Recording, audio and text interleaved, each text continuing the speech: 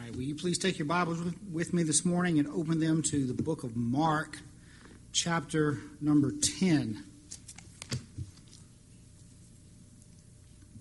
Mark 10, we're going to be reading verses 1 through 12 this morning, which bring before us the subject of marriage and divorce.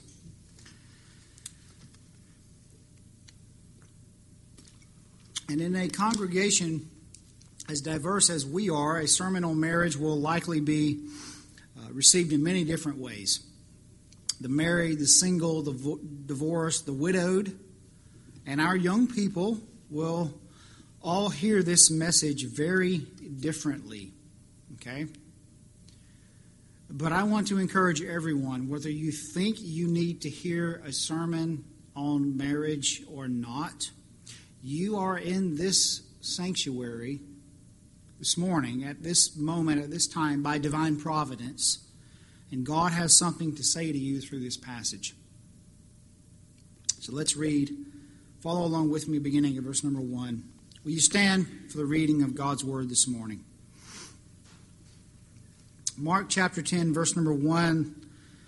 And he left there and went to the region of Judea and beyond the Jordan, and crowds gathered to him again. And again, as was his custom, he taught them, and Pharisees came up. And in order to test him, asked, "Is it lawful for a man to divorce his wife?" He answered them, "What did Moses command you?" And they said, "Moses allowed a man to write a certificate of divorce to send her away." Man, that just sounds really bad, doesn't it?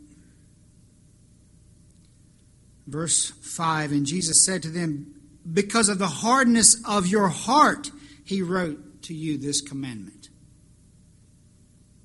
But from the beginning of creation, God made them male and female. Therefore, a man shall leave his father and mother and hold fast to his wife, and the two shall become one flesh, so that they are no longer two, but one flesh. What therefore God has joined together, let not man separate." And in the house the disciples asked him again about this matter, and he said to them, "Whoever divorces his wife and marries another commits adultery against her. And if she divorces her husband and marries another, she commits adultery." Dear brothers and sisters, this is the Word of God. Father, we ask your blessing upon the reading of your Word. Take it, use it in a mysterious and miraculous way to change us even now as these seconds pass from the inside out. For the glory of our Savior, your Son, the Lord Jesus Christ. In his name we ask it. Amen. You may be seated. So one of the blessings of preaching verse by verse through the Bible is that you don't get to skip the hard passages. And if you were here last week, you know that we had a hard passage last week about sin, temptation, and the doctrine of hell. Well, here we are with another hard passage about marriage and divorce. And I want to begin by acknowledging that a sermon on marriage has the potential to produce a wide range of emotions from those who hear it. Some will feel joy and encouragement. Some here this morning will feel joy and encouragement. Others may feel pain. You may feel hurt. And others may even feel anger. For some, this may kindle a deep sense of regret for past choices. But whatever the case, I want all of us, every single one of us, from 6 years old to 96 years old, that there is abounding grace for every single one of us at the cross. And I would encourage you to pray even now. Just breathe a prayer to God that he would give you a receptive and obedient heart to what Jesus says here in these verses. You know, it feels like stating the obvious to say that marriage has fallen on hard times in our time, in our day and culture. You know, we all of us know someone who has been divorced. Perhaps even multiple times. Or perhaps one of you in here this morning, have been divorced. Perhaps even multiple times. Divorce is a cancer that is eating away at the very fabric of our society. And I want to say up front that absolutely none of what I'm going to say this morning will mesh with the prevailing worldview of our culture, which will not hear the teaching of God's Word on anything, much less marriage. So everything I'm going to say this morning is going to be very, very, extremely countercultural. So all those voices that you and I have been hearing, pouring into our ears, hearts, and minds day after day out there, what I'm going to say may be shocking to those voices. But divorce is not just a societal tragedy, friends. It is a spiritual evil. Did you hear me? Divorce is a spiritual evil because it assaults God's design and intent for marriage that Jesus describes here in these verses before us this morning. And I want us to see from this passage one sort of big idea. This is the idea that should resonate throughout this message. That marriage should be held sacred because it reflects God's sovereign plan for the fundamental human relationship to be a picture of His covenant faithfulness to His people through Christ. That's a mouthful. Let me say it again. Marriage should be held sacred because it reflects God's sovereign plan for the fundamental human relationship to be a picture of His covenant faithfulness to His people through Christ. That's why marriage exists. The primary reason why it exists. So we're going to use three main headings to establish that, to work through this passage. They're in your bulletin in the insert. But the first one is that we need to be asking the right questions about marriage. We need to be asking the right questions. In verse 1, Jesus he's leaving Galilee with His disciples for a very brief and final ministry in Judea. He's ultimately on His way to Jerusalem, where He'll spend Passion Week, the final week of His life before being crucified. So on the chronology and the timeline of Jesus' life, we're looking about just a few months left. This is probably winter of AD 29. Okay? Not long is left, 4 or 5 months at most. And Jesus and His disciples are in a region that Mark calls beyond the Jordan. This is a region that is also known as Perea. If you look on your Bible map in the back of your Bible, it'll probably say Perea. It'll be directly east of the Jordan River. And crowds have once again gathered around Jesus, and He is teaching them as He always did. When a group of Pharisees show up with a question about divorce. Verse 2 says, "And Pharisees came up in order to test Him and asked, 'Is it lawful for a man to divorce his wife?'" Now, friends, this was an explosive question. They had just handed Jesus a grenade with the pin pulled. Because divorce, much as it is in our day, in the church anyway. In the first century was a controversial issue in Judaism, and it had essentially two positions. One, some believed that divorce was allowed for any reason, and others believed that it was allowed only in the case of adultery. And the Pharisees, by asking Christ this question, wanted to drag him in to this controversy and perhaps create division and create additional trouble for him. And not much has changed, really, since the first century, has it? Because divorce is still very much a controversial issue among Christians today.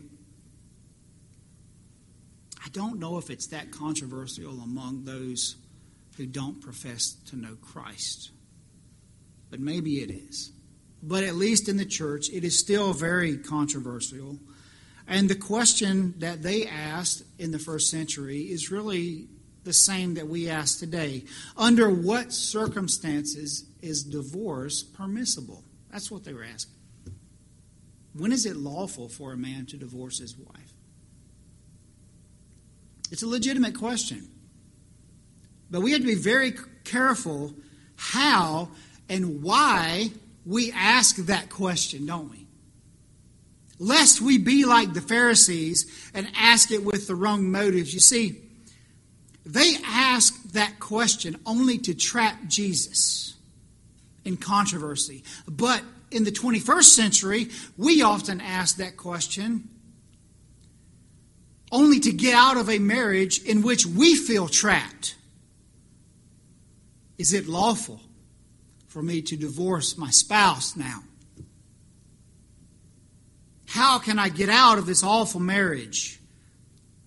Instead, we need to be asking the question, how can I remain obedient to God in this struggling marriage and work to save it for His glory? Remember, I said this is all going to be very countercultural. So if we've, as we all have, we've been breathing that cultural air for the past,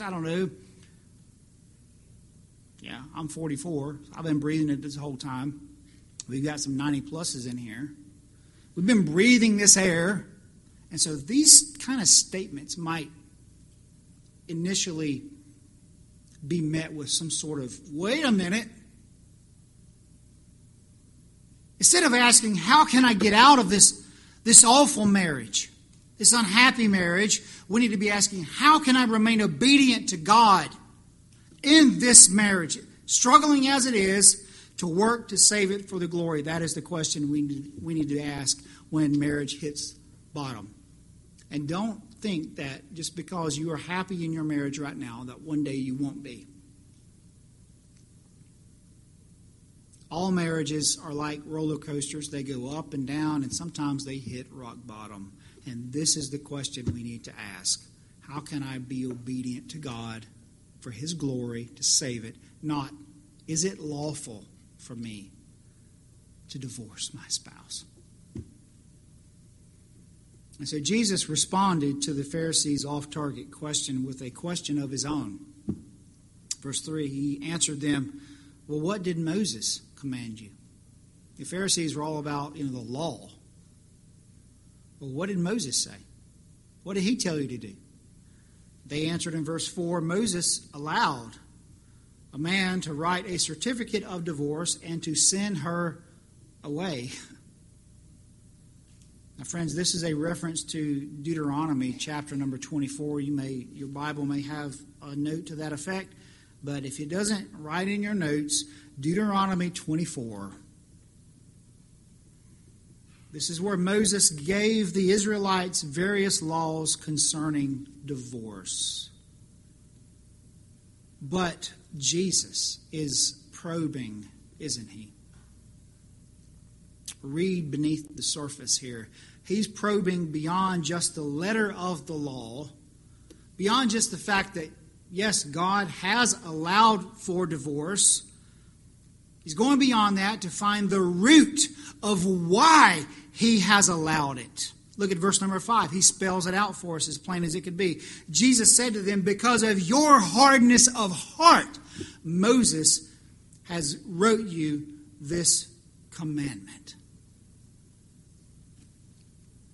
You see, when we go back and read Deuteronomy 24, here's what we find.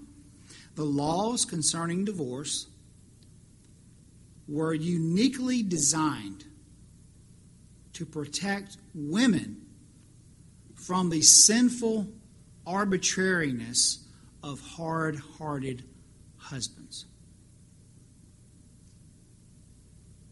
I want to read that again. When you go back to Deuteronomy 24, we find this, that the laws that Moses gave the Israelites concerning divorce, the permission, the allowance, were uniquely designed to protect women, the woman, from the sinful arbitrariness of hard-hearted husbands. So then, God has granted divorce as a gracious provision. Now, we don't often think of divorce as a gracious provision, do we? It's really not a good thing. But God has granted it as a gracious provision to protect women from the very worst expressions of the sinful human heart, which can potentially and often do occur within the marriage relationship. The prophet Malachi in Malachi chapter 2 calls it dealing treacherously with the wife of your youth. Malachi says when a husband no longer loves his wife, he clothes himself with violence. You see, an ungodly husband might be a charmer to everyone outside, while being an oppressor to his wife in the four walls of their home. But divorce should be the last resort, friends. The last resort, not the first choice. And if you're here struggling today, if you're in a marriage that is on hard times, if you're struggling right now in your marriage, I want to encourage you to ask the right question. Not how can I get out with God's permission, but how can I obey God in every effort to save this marriage? As countercultural as it is, that's how we must think. We've got to be asking the right questions. Secondly, we need to refocus on the sanctity of marriage. We need to refocus on the sanctity of marriage. Verses 6 through 9, Jesus begins to shift the focus away from divorce. You see, this passage is actually more about marriage than it is divorce, okay? He shifts the focus away from whether it's okay or lawful for someone to divorce, back to God's original design for marriage. And where does he take the Pharisees? He takes them back to Genesis. He speaks. Look at what Jesus does. He speaks to a current issue of his day by going back to the beginning. And friends, the same is true for us today. And believe it or not, we can find the answers to every moral or cultural issue of our day in the very opening chapters of Genesis. It's there. Look at verses 6 through 9 of Mark 10, where Jesus actually quotes from the book of Genesis chapter 2. These verses are loaded, friends. They are loaded with truth and application. I'm going to give you 4 crystal clear statements that they make about marriage. 4 of them. Ready for this? Number 1, marriage is established in creation. From the beginning of creation, Jesus said, God made them male and female. Look at everything, this single verse, this little phrase. From the beginning of creation, God made them male and female. Look at what it says. Number one, it establishes that Adam and Eve were real individuals who lived in history, in space and time, and they were directly created by God. They are historical people. They're not mythological. They're not allegorical. Adam and Eve, with flesh on their bones, walked the same dirt that we do on this planet today.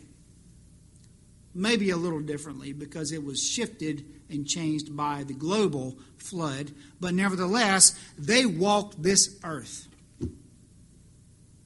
Secondly, it establishes that there are only two genders.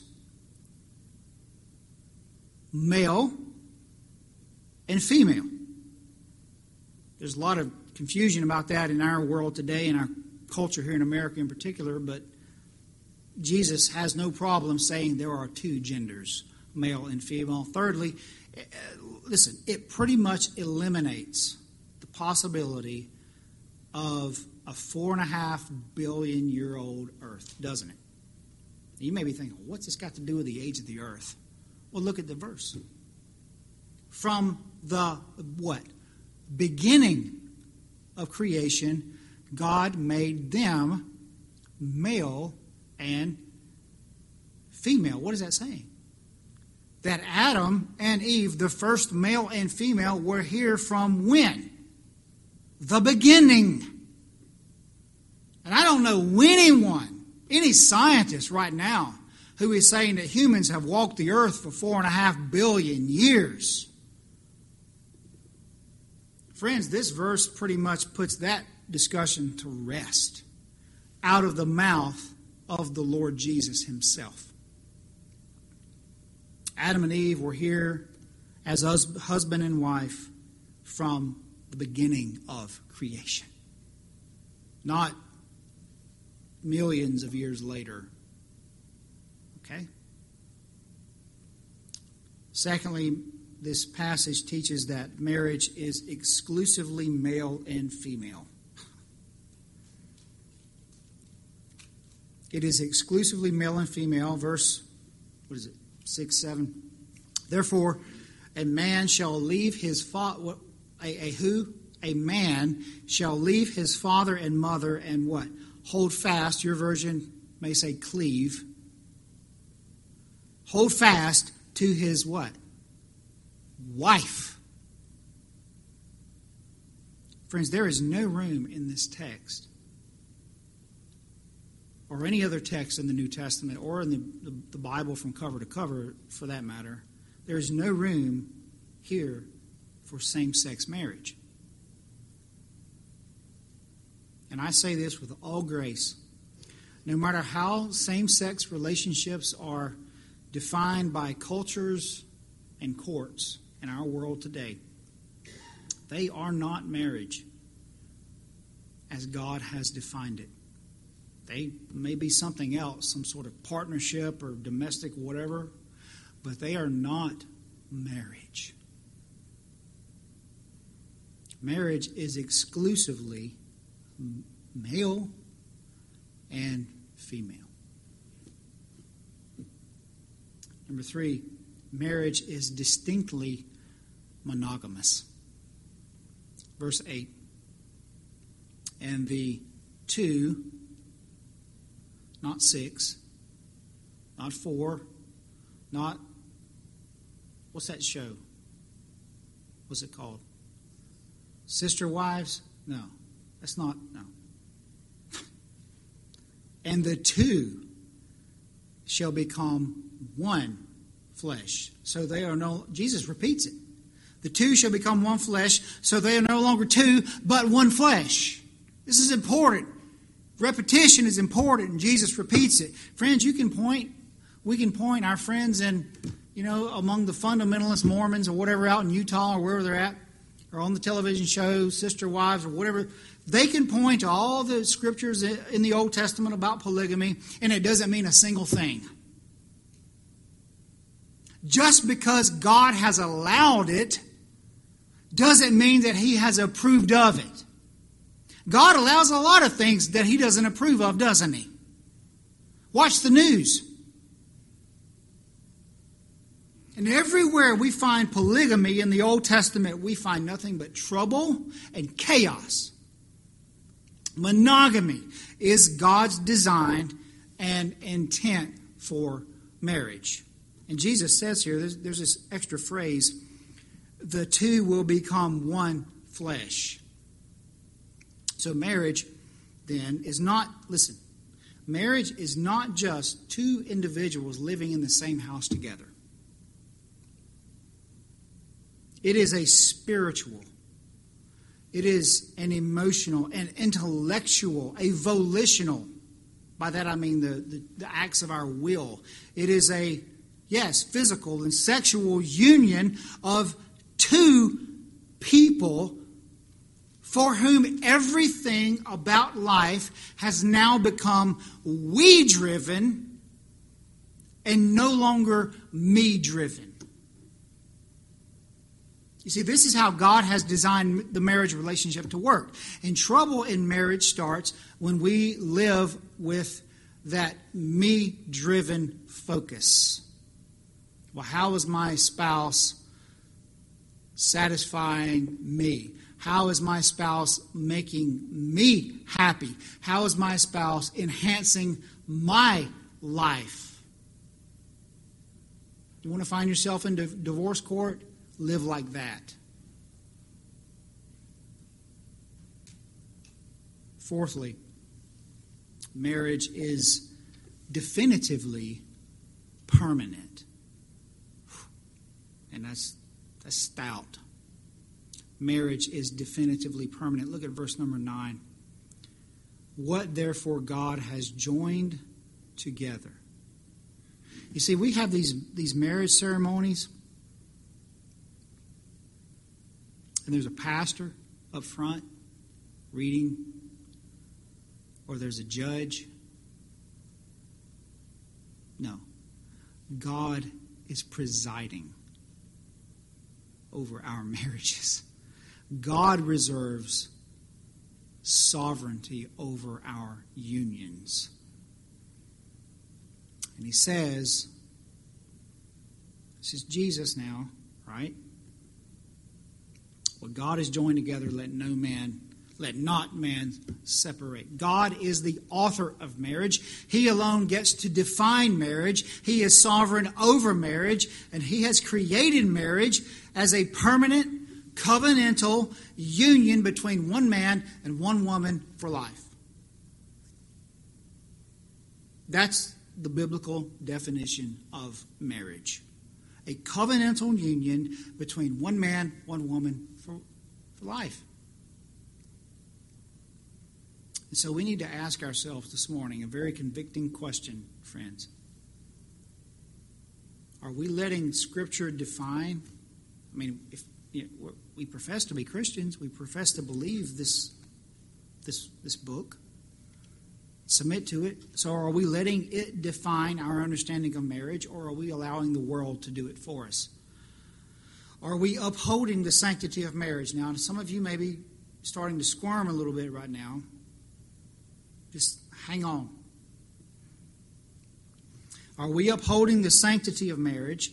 Do we recognize God's sovereignty in how He has designed marriage to work?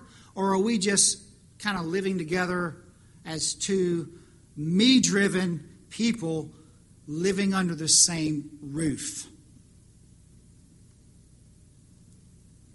By the way, cohabitation is not a part of God's plan, friends. But we are consistently trying to find ways to do things our way, aren't we? Proverbs 14:12 says, there is a way that seems right to a man. Well, it makes sense to me to get this prenuptial agreement. It makes sense to live together before we actually take vows. Well, it makes sense. It seems right. There is a way that seems right to man, but the end is the way of death. God says in Proverbs 14:12. And friends, this is why we are seeing so much divorce right now and so much family chaos in our world right now, in our culture, and even in the church. It's because we think we know more than an infinitely wise God who has given us this uniquely beautiful union to promote human flourishing. You want to do what's good for you? Get married and have babies.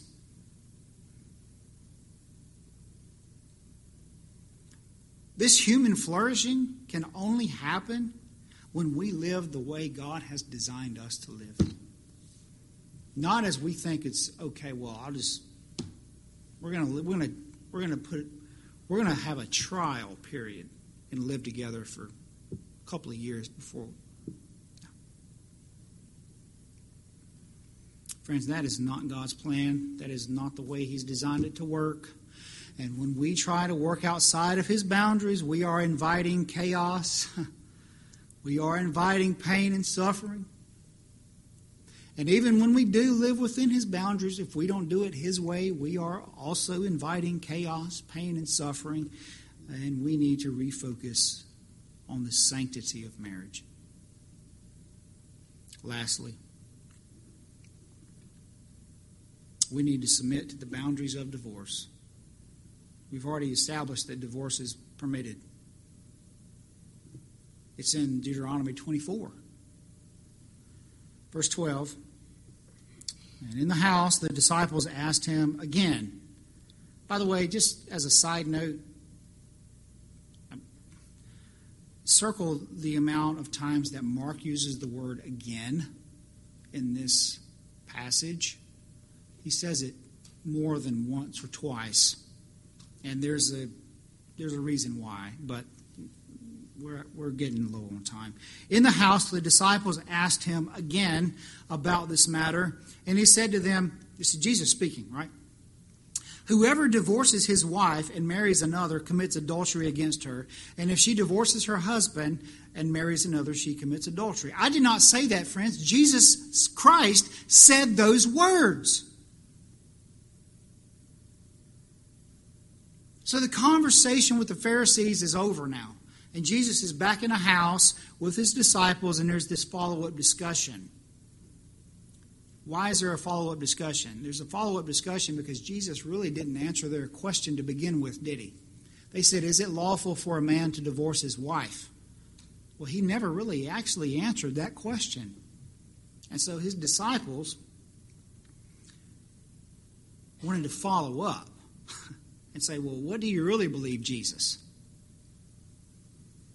And Mark doesn't give us all the details here, but Matthew does in chapter 19 of his gospel. And when we put them all together, here's what we're left with. Jesus establishes a very clear boundary for divorce. This is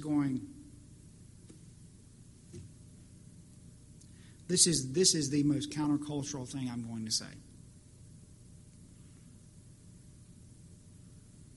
Divorce is permissible where there is a clear violation of the marriage covenant, namely adultery.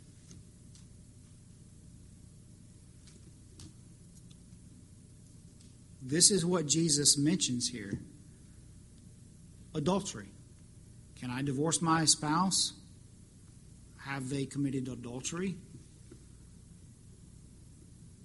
In addition to adultery, we also learn from the Apostle Paul, just hang on to your seat, 1 Corinthians chapter 7, that there's another reason that divorce is permissible, and it is desertion. We also call that abandonment, when a spouse just walks out on the marriage. Now, we may be tempted, and I'm sure our hearts right now are starting to lob objections. But what about abuse? Or what about this reason or that reason? And listen, I want us to explore those issues a little deeper, actually a lot deeper. But we're going to have to do that when? Tonight. when I'm not about to run out of time. Okay? So I want to encourage you to come back. It will be live streamed, but it's always better live and in person. Amen? It's always better live and in person. Amen? So everybody who just said amen, I'm going to be looking for you in the fellowship hall at 6 p.m. So what about all these other reasons that we have for divorce? I want to say this to our ladies, and I will explain everything. We'll get into this a lot deeper tonight. If you or your children are being abused by your husband, you need to get help immediately. Okay? It is hard, I know. I'm speaking from the perspective of a man. It is hard, it is scary, but there is no hope for change or reconciliation until that awful sin is exposed and held accountable. You cannot let your husband continue to go on in this unbroken pattern of abuse. You need to reach out for help. Because that's immediately, I wanted to say that because that's what we always jump to. Well, if I can divorce, can I divorce for adultery? If my spouse walks out, yeah. But what about abuse? So I want to throw that out there. That sin must be held accountable. But we need to walk away from this text this morning feeling one thing, and that is the sacred gravitas, the holy weight of marriage. If you're sitting there beside a person who has united themselves to you in covenantal marriage, that is a serious thing. Friends, it is not okay just to leave because you are unhappy. You can break up with your boyfriend or girlfriend because you're unhappy. But you cannot walk out on that union with your spouse because you are unhappy. The world might tell you that. After all, you only live once. So why should you have to spend it in an unhappy marriage, right? Believe it or not, I've heard that. I've heard that before, multiple times from Christians. Why should I have to stay in a marriage that I'm not happy in? Doesn't God want me to be happy? God wants you to be obedient. He wants you to be holy. We live under the lordship of Christ, who calls us to a higher and simultaneously a deeper way of living, and whose love for His bride, the church, that's you and me, should be reflected in our marriages. You see, friends, marriage is a living witness to the gospel of Jesus Christ. If you've taken vows of marriage, you are a witness, a testimony to Jesus Christ, whether you realize it or not, because He is a Savior who gave His life for a chosen bride, who loves His people even in their sin, despite of their unfaithfulness. He doesn't divorce us when we're unfaithful, when we're adulterous, when we choose and pursue other things before we pursue Him.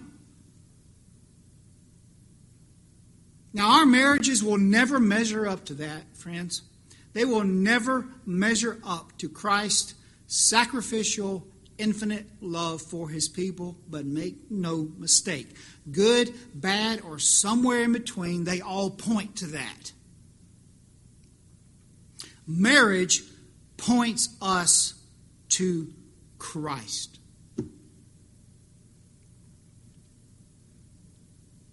You think, well, how so?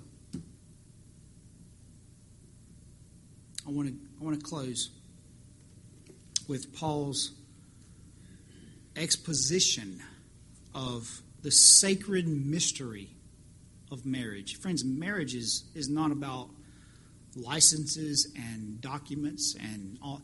Marriage is a mystery. Divine, sacred mystery. And Paul expounds on that in Ephesians 5, verse 22 to 33. Friends, I want you to listen closely, and I want you to listen prayerfully. This is the word of God. Paul says this: wives, submit to your own husbands as to the Lord. For the husband is the head of the wife, even as Christ is the head of the church, his body, and is himself its Savior. Now, as the church submits to Christ, so also wives should submit in everything to their husbands.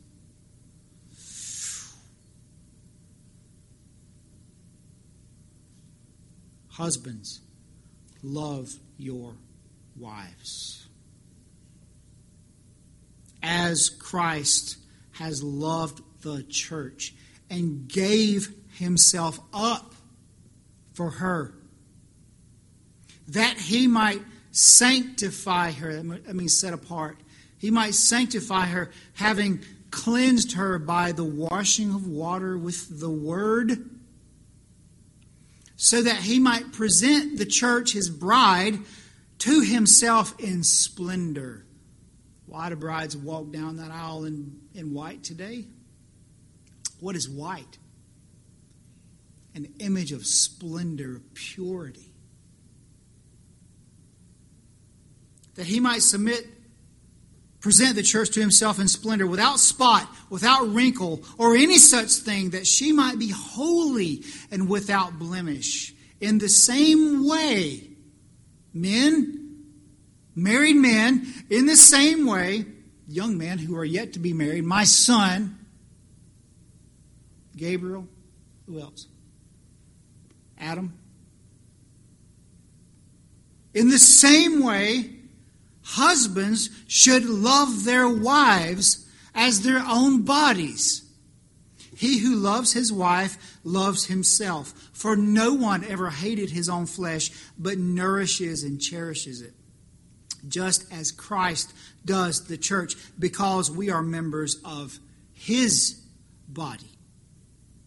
Therefore, a man, Paul says, shall leave his father and mother and hold fast to his wife, and the two shall become one flesh. Well, that's the same thing Jesus said. But here it is. Verse 32, Ephesians 5, this mystery is profound. And I am saying that it refers to Christ and the church. Marriage is about Christ and the church. Verse 33, however, so we don't get too mystical out there and think, well, it's all about Christ and the church and not about real life. No, Paul says, however, let each one of you love his wife as himself, and let the wife see that she respects her husband. I wrote none of those words. Friend, you may be in a difficult marriage right now, or a difficult relationship. You may need to get married. You may be in something that's difficult or hard for you right now. Friend, there is grace for you today. Today. You may be haunted by past sins. Aren't we all? You may be haunted by the regret of a failed marriage. There's grace for you.